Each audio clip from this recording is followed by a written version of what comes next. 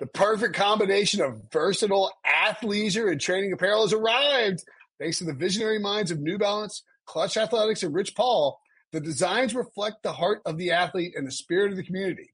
With rising defensive stars Will Anderson and Chase Young on the roster, Clutch Athletics brings the best innovative gear to all athletes, giving them style and performance on and off the field. Learn more and purchase Clutch Athletics at newbalance.com.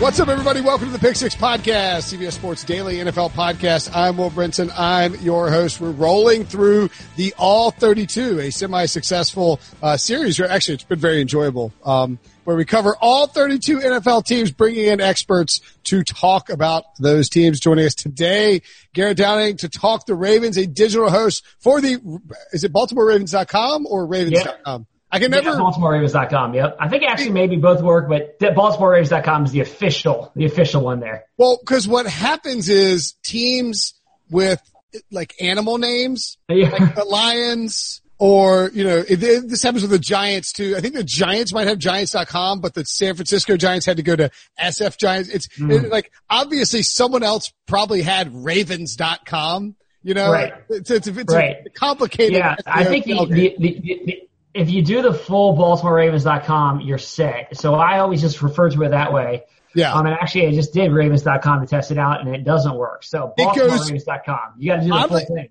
Oddly enough, if you go to Ravens.com, did yours redirect to Yale football on Amazon.com?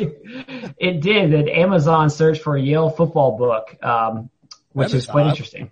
I've got we might have to do a separate behind the oral history podcast on why somebody who owns Ravens.com is redirecting it to the history of Yale football. That is the most bizarre thing I've ever heard. Anyway, let's talk about the actual Ravens instead. Oh, and you can follow Garrett on Twitter at GDowning14. Man, what a season for the Baltimore Ravens. It was less than what offseason was it where it was like, are we sure? I guess it was 2 years ago. It's like, John Harbaugh's time, maybe things are getting a little tired and he's been there too long. Is there a reset coming? And then the Ravens come out this past year and they're the best team in all of football. Lamar Jackson wins the MVP unanimously. I thought, and I guess I'll ask you this, and you'll probably know better than I would. It seems to me that what they did better than almost many other teams in recent NFL history is that they built an ecosystem specifically designed for Lamar Jackson to accelerate his talents and to utilize his talents. I mean, that's a fair way of putting it, right? Yeah, I think it is fair. I mean, they went all in. They didn't try to kind of straddle the fence and figure, we'll see or they didn't try to do what a lot of teams, I think, would do with a guy like Lamar and say, we're going to make him fit our system. I think that's kind of an old way of thinking, and the Ravens didn't approach it that way. They looked at it and they said, this is a guy with the transcendent set of skills. Let's figure out how we can make the team and the offense best cater to those versus the opposite. And so they went all in on Lamar. They made the decision really in the offseason, once they made the transition full-time from Flacco to Lamar Jackson. Greg Roman takes over as the offensive coordinator. They come up with a whole new offense, a whole new system. And at this time last year, they were kind of still in the infancy of putting that system into place over the course of the offseason and training camp. So, yeah, I think that it's a really interesting way to look at Lamar's development. Obviously, he's a tremendous player. Sure. You don't win the MVP. You don't win the Heisman without being a tremendous player. But I also think that the Ravens organization, John Harbaugh, his coaching staff deserve a lot of credit for being bold. It seems like an easy decision now. Right. It seems, but at this time last year, the notion was, the Chargers kind of exposed Lamar in the playoffs. That was the secret's out. That was the book on how to stop Lamar Jackson and the Ravens. Are you really sure he can't pass? All that stuff. And so the Ravens said, we're going all in on this. We believe in this guy. And obviously the proof is in the pudding for what he did in his first full season as a starter. Yeah, the Ravens were the third favorite to win the division behind Pittsburgh and Cleveland coming into the year. And even when they sort of came out hot and didn't, look like a a potentially explosive offense. It's like, well, they play the Dolphins and the Cardinals. Like, let's see what happens when they run into reasonable competition. And, they rejiggered the offense on the fly. I mean, there's a lot to love about what they did. How do you look at this team, and do you look at this team and say, okay, what they did last year is repeatable, or is there some regression coming? And what have you seen what have you heard from them talking this offseason? It's a weird offseason. I get it. Yeah. They do have the continuity of the coaching staff and most of the players was a huge help. Do you think last year is a repeatable thing for this Ravens team? I do think it is repeatable, but I think that there are going to be some significant changes in a couple ways. One is you're not catching anybody by surprise. I think that there was an uncertainty about the Ravens last year, and really even week one. They came out and they blow the doors off Miami. They 59, whatever it was. I can't remember. It was a slaughter. I mean, it was just, exactly. They put up 50 points. It was an incredible performance. And I think that 59-10. 59-10. I knew that. I thought I was on the right track. And it was 42-10 at halftime. Yeah. I mean, it was a complete beatdown. And so, I think part of the reason for that is that there was an uncertainty about what the Ravens offense was going to look like in that first game of the season. And people didn't know. And teams found out, the Ravens are really going to pass the ball with Lamar Jackson. And so what the Ravens don't have on their side this year is the benefit of uncertainty. I think that now people know what the Ravens are going to be and what the offense will look like. So that is going to be different. I think the reason I do believe that it's repeatable is that by midway through last season, most teams knew what was coming. Yeah. You knew what the Ravens – it's not like, you can catch teams by surprise the first week of the season. You can't catch them by surprise 16 games out of the year. And they went 14-2 last year, and they won a lot of convincing games. I mean, Lamar basically missed an entire game because of all the fourth quarters that he sat out. So one thing that I do think will be different again this year is Lamar was so efficient in the red zone. His touchdown to interception numbers were incredible. Threw a ton of touchdowns in the red zone. Is that going to be the same? Are some of those passing touchdowns going to be rushing touchdowns? That could be a shift. But I think that he's going to pass for more yards this season than he did last season. And so I think that there's a bit of a give and take. Maybe the number of touchdowns declines, but the yardage increases. But there's no reason in my mind to think that the Ravens couldn't go out there and win 13, 14 games again this year. I tend to agree with you, and I think, that continuity that I touched on, like the Ravens were, my colleague Sean Wagner-McGuff pointed this out, but the Ravens were a big winner in the coaching search sweepstakes because Greg Roman and Don Martindale were two candidates that a lot of teams were looking at, and neither one of them got hired away. That's a big, big win, especially with the young quarterback. I also wonder, I think people are like, Tennessee laid out the blueprint. It's like, yeah, if you can do what Tennessee did, sure, they laid out the blueprint. That's hard to do. Mm-hmm. And so I sort of wonder, do you see the development of, and I know that was maybe a talking point. We're recording this on, oh gosh, I've lost track of days. On Tuesday, it is Wednesday. We're recording this on Tuesday. I think there was a talking point about Marquise Brown's development. I mean, that's like people are like, the Ravens don't have the outside receivers. Lamar can't throw to the outside. Well, it's like they're going to get better. These are young guys who are skilled and should improve, right? Yeah, I think Marquise Brown is going to have a big-time second season. Okay. I don't know if you've seen the videos of him working out, but he's put on a ton of muscle. He is really good as a rookie, and he was playing on one foot. He missed a few games. He was coming off a list rank injury, major injury. Then he had his high ankle sprain, I think, in week 5. Missed a couple of games because of that. So then he was hobbled, and he was open about it last year and was basically said all year, I'm not 100%. He looks like he's 100% now. He's clearly gotten in the weight room, and I think that he's going to take a huge step forward and be a dynamic player for this offense. And, even if you look at like the advanced metrics, the speed, like the next gen stats, he never even got close to the top speed that he had at Oklahoma. He's going to reach that this year. And having him at full strength is going to be a huge difference maker for this offense. Okay. That's a great point. And maybe, I think it was maybe lost in an impactful rookie class that he had a great season. I mean, like he finished with 584 yards. I mean, nothing like mind blowing, but maybe it's sort of lost in the fact, you know what I mean? Like we tend to overlook all the injuries that he battled and whatnot. Okay. So what about the running back position? Because people got all hot and bothered that the Ravens drafted J.K. Dobbins in the second round, even though a lot of teams took running backs in the second round. My thing is that I think you look at the Ravens And it's very clear to me from, and I got made fun of this on Twitter, I think even by Mitchell Schwartz of the Chiefs, which was annoying. But I think when you look at the Ravens, you see a team that purposely went out and got guys who run well out of shotgun because that's what they want to do in their offense. Is that a viable concept, or do you think it's coincidence that, Justice Hill and Mark Ingram and J.K. Dobbins all run well out of shotgun and ended up, being picked up by the Ravens in some form or fashion? Gus Edwards too. Yeah, that's a good question. I don't know. I have not heard anybody say that, that that's part of the thinking. I'm not saying that you're wrong. I'm just saying I haven't heard someone say that. With Dobbins, I think that I was surprised when the Ravens took him because running back wasn't a need. I mean, Mark Ingram went to a Pro Bowl last year, ran for over 1,000 yards. Yeah. So you have your RB1 set. But, basically the Ravens look at it and they say, this is a guy in Dobbins who we never thought was going to come anywhere close to the 55th pick. So it's just best player available. And then secondly, I think that when you look at it beyond just this year, it makes a lot of sense. You have a guy that you can have for 4 years, and Dobbins can eventually become that starting running back. I don't know. The running back rotation will be really interesting to see how the Ravens divvy up those carries. They're doing all this talk about a four-headed monster. It's hard to give the ball to 4 different running backs, plus a quarterback who runs for over 1,000 yards. Plus, we're talking about the evolution of the passing game and getting Hollywood Brown more involved. Like, to me, it's difficult to figure out what that's going to look like.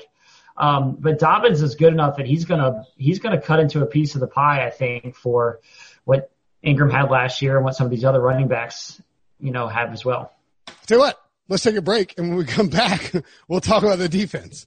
The all-new Hyundai 2024 Santa Fe is equipped with everything you need to break free from the dull work week and embark on an adventurous weekend with your family. The all-new Hyundai Santa Fe's features like available H-Track all-wheel drive, standard third-row seating, available dual wireless charging pads, ensure you can take on any adventure. Available H-Track all-wheel drives so you can take on the dirt trails and kick up some mud. Standard third-row seating so your whole family can experience the thrill together. Available dual wireless charging pads so no one gets stuck in the great outdoors with a dead phone. Whether you're tailgating out in the dirt lot, Carter Finley, shout out Carter Finley, or whether you're whitewater rafting, taking the entire family on an adventurous trip, maybe you're out camping in Mount Rogers.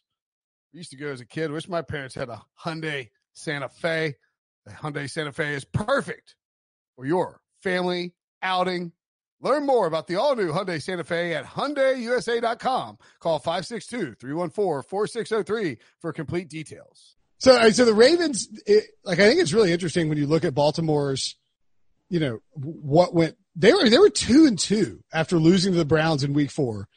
Nick Chubb had the Cleveland Browns, who weren't very good last year, gashing for 40 points, and then they just flipped it around. Was it just as simple as getting Marcus Peters and adding him, or did everything kind of coalesce? And is that the defense that we saw? The defense that, by the way, Marcus Peters, friend of the program here, who's on the show. Is he going to are they going to be as good as they were down the stretch last year?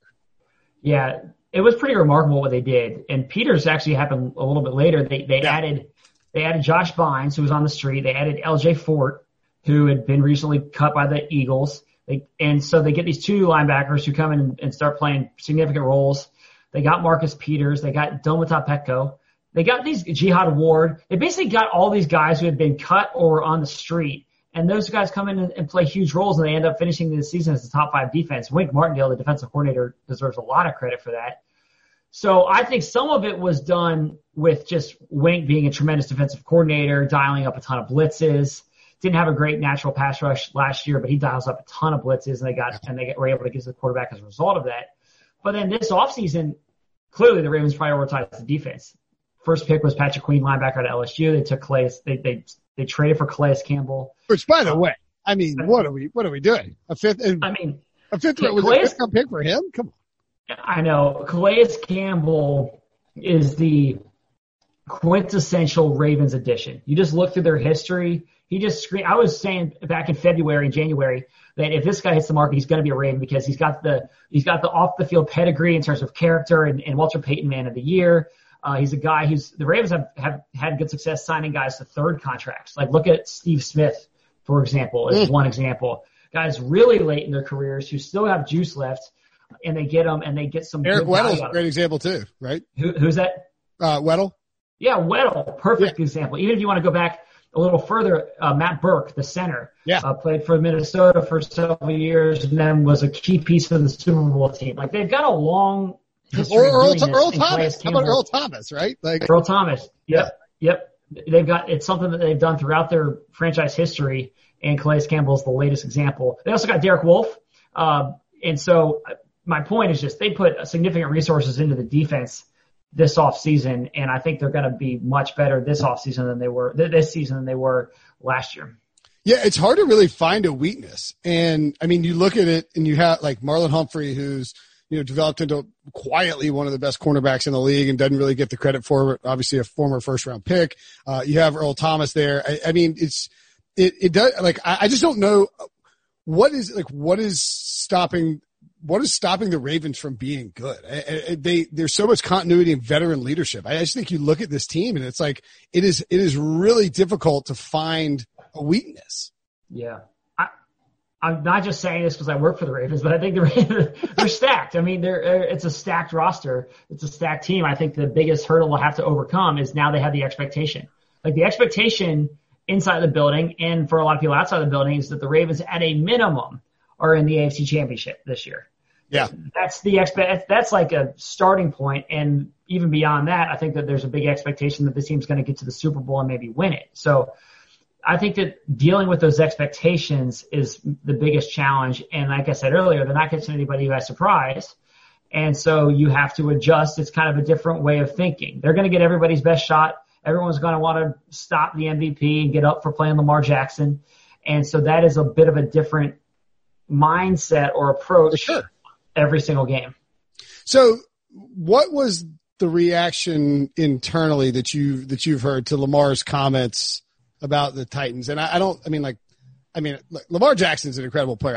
I went to NC State. I root for NC State. I watched him destroy NC State at Louisville. Like, I watched a lot of Lamar Jackson. Like, I bought in on Lamar Jackson the whole way through, but like, I don't really take too much away from it, but I can't imagine they loved the idea that he's like, well, yeah, we sort of kind of got complacent heading into the playoff game. And in the same vein, do you think it's fair that this undercurrent of Lamar Jackson hasn't won a playoff game chatter out there? I don't think it's fair either, but I'm just curious. Yeah. I think that on the second part, I think that, like, Lamar is motivated by that fact. He's heard it, and he's using that as motivation, and he recognizes that in order for him to take the next step, he has to win a playoff game. They've got to win in January. And so I think that is very much top of mind for him. In terms of overlooking the Titans, I think that there's, to a certain extent, a little too much being made of it, in the sense that, at least what I took from Lamar's point on that, is not that the Ravens came into that game and didn't prepare well. It was more that team was convinced, and a lot of people were, that they were going to the Super Bowl. They just felt like they had won 12 straight games. Everything had been going right. They're blowing out teams on Monday Night Football and spending the second half on the sidelines. Like, everything seemed to be moving in the direction of that team making a deep playoff run and getting to the Super Bowl, winning the Super Bowl. Like, they weren't scared. They weren't shy at all last year about talking about how the Super Bowl was the goal and the expectation. So then when you get into that game against the Titans, then all of a sudden you lose. I think they were like, for a lot of the guys, losing that game never really even crossed their minds. They were so I think it's a little bit different than than him saying the team wasn't prepared versus the team was just so shocked that, like, losing to sort the of Titans. Like we had not like they had given themselves the Super Bowl, but they were convinced that their destiny. I mean, because you look back on it and, like, I mean, they blew out the Patriots. They throttled the Bengals. They blew out the Texans, blew out the Rams. Close games against the 49ers and Bills, but they both win those. And then destroy the Jets, Browns, and Steelers down the stretch. Like, there wasn't much to worry about in the, so maybe, I guess what you're saying is they just felt like they were going to do what they'd been doing and execute, and their destiny was the Super Bowl. Exactly. And when they lost that game, it was just shock. So, I mean, I did not go into that game that week saying, man, this team seems unfocused. Like, I felt going into that game that was a 10-point win for the Ravens. And so I think they were very well prepared and ready for the game. I just think that all of a sudden it's the fourth quarter, late in the third quarter, and a game that you never expected to lose is suddenly out of your grasp, and I think it caught everybody by surprise. I'm trying to think what the stat was, because I tweeted it and I can't find it now, but it was like they had drives that ended at the Titans 36-31, Titans 4-18, 31, 15, 16, 21, and they came away with 12 points. Like that's just tough. It was just a weird game. They got stopped on 4th and 1 twice, which they hadn't been stopped on 4th and 1 all season. They've been a team that goes for it on 4th down all the time. They get it all the time. Just like weird things happen, and then all of a sudden the game's out of reach, and then you have to pass a ton to try to get back into it, and the game got out of hand in a hurry, and some weird things happened, like the 4th down examples. And I think that's more of what happened versus, similar to last year. Now the Titans have the blueprint. I don't think that, first of all, like you said earlier, it's not easy. Not every team has Derrick Henry in the backfield, so that's part of it. Right. Not every team has Dean Pease, who's the same guy that just happened to play in the Super Bowl against Greg Roman and Colin Kaepernick and knew how to design, for the Ravens, ironically, like the exact scheme to slow down a similar type of offense. I mean, that's sort of just, you just ran into a team that was getting hot on a bad day that had a coach that knew how to scheme up the defense. Right. I totally agree. And things just went against them that day. It was a weird game. And I don't think that it's necessarily a precursor of what's to come. All right, Garrett, great talk on the Ravens. Appreciate you hopping on. We'll be back for more teams tomorrow.